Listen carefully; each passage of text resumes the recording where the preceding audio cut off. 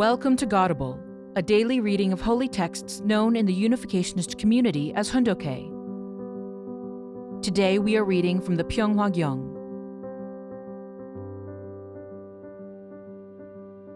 Pyeonghwa Gyeong, Book 3, The Mission of Religion in Achieving God's Ideal. Our three parents are this earth, our natural parents, and our heavenly parent. Each person comes into the world through three sets of parents. The first parent is the material world. Elements from the world of matter combine to form each person as the center of the material world and as a complex material being. Thus, it can be said that these physical elements themselves are the ancestors who gave us birth. At the same time, the material world is an extension of us. The universe is created so that matter can settle only in the ideal of love. It is only in the ideal of love that all cells can live in tranquility. However, this is ruined whenever a person becomes angry.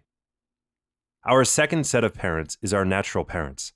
By giving birth to us, our parents gave us a particular form, and to this extent they are the masters of our lives. However, no matter how hard they may try, our parents cannot be the masters of our love. The master of love is God. In this context, God exists so that love can expand into the entire universe and be made eternal.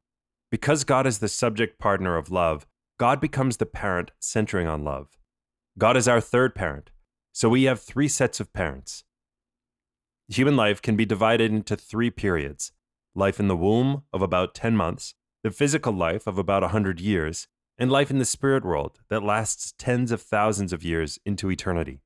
If we look at our own face, we also see three stages: the mouth, the nose, and the eyes. These reflect the three periods of our lives. The mouth symbolizes the period in the womb, which is a world of material. The nose symbolizes the period on earth, which is the world of humanity. And the eyes symbolize the period in heaven, which is the spirit world. To the fetus, the aquatic world of its mother's womb is a world of total freedom. Interestingly, although it is constrained within the confines of the womb, the fetus feels completely free. In the womb, it can't stretch its legs, and it relies on an umbilical cord to breathe and receive nutrients for survival. Its nose and mouth are both useless in that world. Nevertheless, to the fetus, the world in the womb is one of complete freedom. At the time of birth, do you think the fetus would say, "I am going into the world to eat delicious rice, sweet honey, and lots of cake with this mouth"? No. The opposite is the case. It would say, "Oh no, I don't want to leave." However, even if the fetus doesn't want to leave its mother's womb, when the time comes, it has no choice. As the amniotic fluid flows out, the fetus follows soon thereafter. This is what happens in a normal birth. As soon as the baby is born, it begins to cry. At the same time, it starts to breathe through its nose and becomes linked to the second world, the world of air. As the baby leaves the womb to enter the world of air, the umbilical cord is discarded along with the amniotic sac and everything it needed in the world of the womb. With the destruction of these things, the baby is born into the bosom of its new mother, the planet Earth. Once born, the baby begins to eat with its mouth and breathe through its nose. The food we eat on Earth nourishes our physical body, but it does not contain the essential element of life. This life element is nothing other than love. Thus, while we are in this world, we also need to breathe the air of love. We need to inhale this air of love from our mother and father. A newborn baby automatically searches for its mother's breast, following the vibrations of her love. Whether she is beautiful or ugly does not matter to the baby. The only thing that matters is that she is its mother. It is a sacred scene manifested in limitless variety. We are born in love, and we grow by receiving love. Each of us is the substantial fruit of our parents' love. The nature of our parents' love is made visible in us. Parents love their children because their children are the fruit of their love. Boundless love can multiply from this fruit.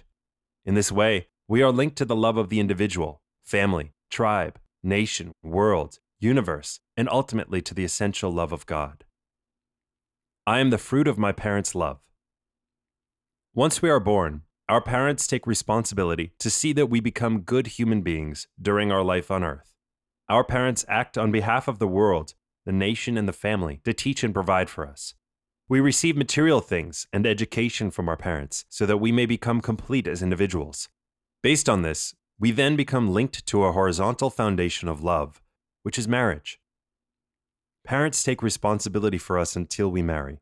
After marriage, we inherit the love shared by our mother and father.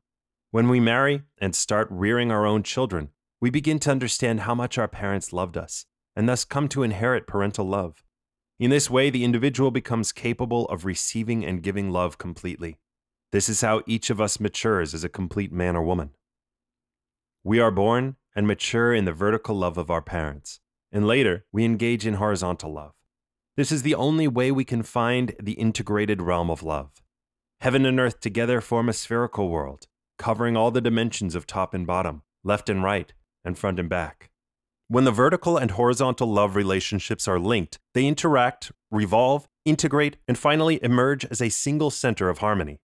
Once the vertical love of heaven and earth is firmly established as the axis internally and externally, the need for horizontal love arises. This takes place during adolescence. During adolescence, even the sight of an autumn leaf blowing along the ground can seem inspiring.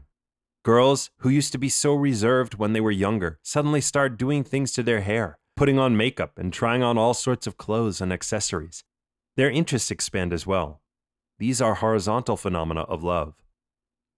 So we are travelers on the path of life. The most important thing on this path is to experience and embody vertical and horizontal love. We need to build a family centering on the love of true parents, true husbands and wives, true brothers and sisters, and true sons and daughters. Next, we need to expand ourselves horizontally, multiplying into families in all directions. When these families, linking the horizontal and vertical, manifest themselves as true families connected to the levels of tribe, society, nation, and world, then this world, interlinked by true love, will be the kingdom of heaven. When a husband and wife love each other, their relationship symbolizes the planting of God. Parents represent God's original position, and husband and wife each embodies different aspects of God. Also, each child is like a small God. Since God is the original entity of true love, when the various members of the family link themselves to true love, they become one body with God. Parents are the living embodiment of God, and the children represent God as well. Thus, 3 generations stand in the position of God, centering on true love. This is why all members of the family, parents, husbands and wives, and children, need true love. A family formed on true love in this way is the foundation for the kingdom of heaven. The kingdom of heaven will be established when we create the foundation of true love. This is the formula. The family is the center of the entire physical universe. People today do not realize that their family represents their country, world, and universe. They do not know that their family is the center. Breaking apart a family is an act of aggression against the country, world, and universe. Because a perfect family is the foundation for a perfect universe, a person who loves the universe as he or she loves the family can travel freely everywhere. God, as the parent of the entire universe, is in the central position of love. Tune in tomorrow for the continuation of this speech on the path of life for all humankind. Thank you for listening to today's episode of Godable. Godable is brought to you by the National Victory Fund and support from listeners like you. To donate, visit godable.org. Thank you.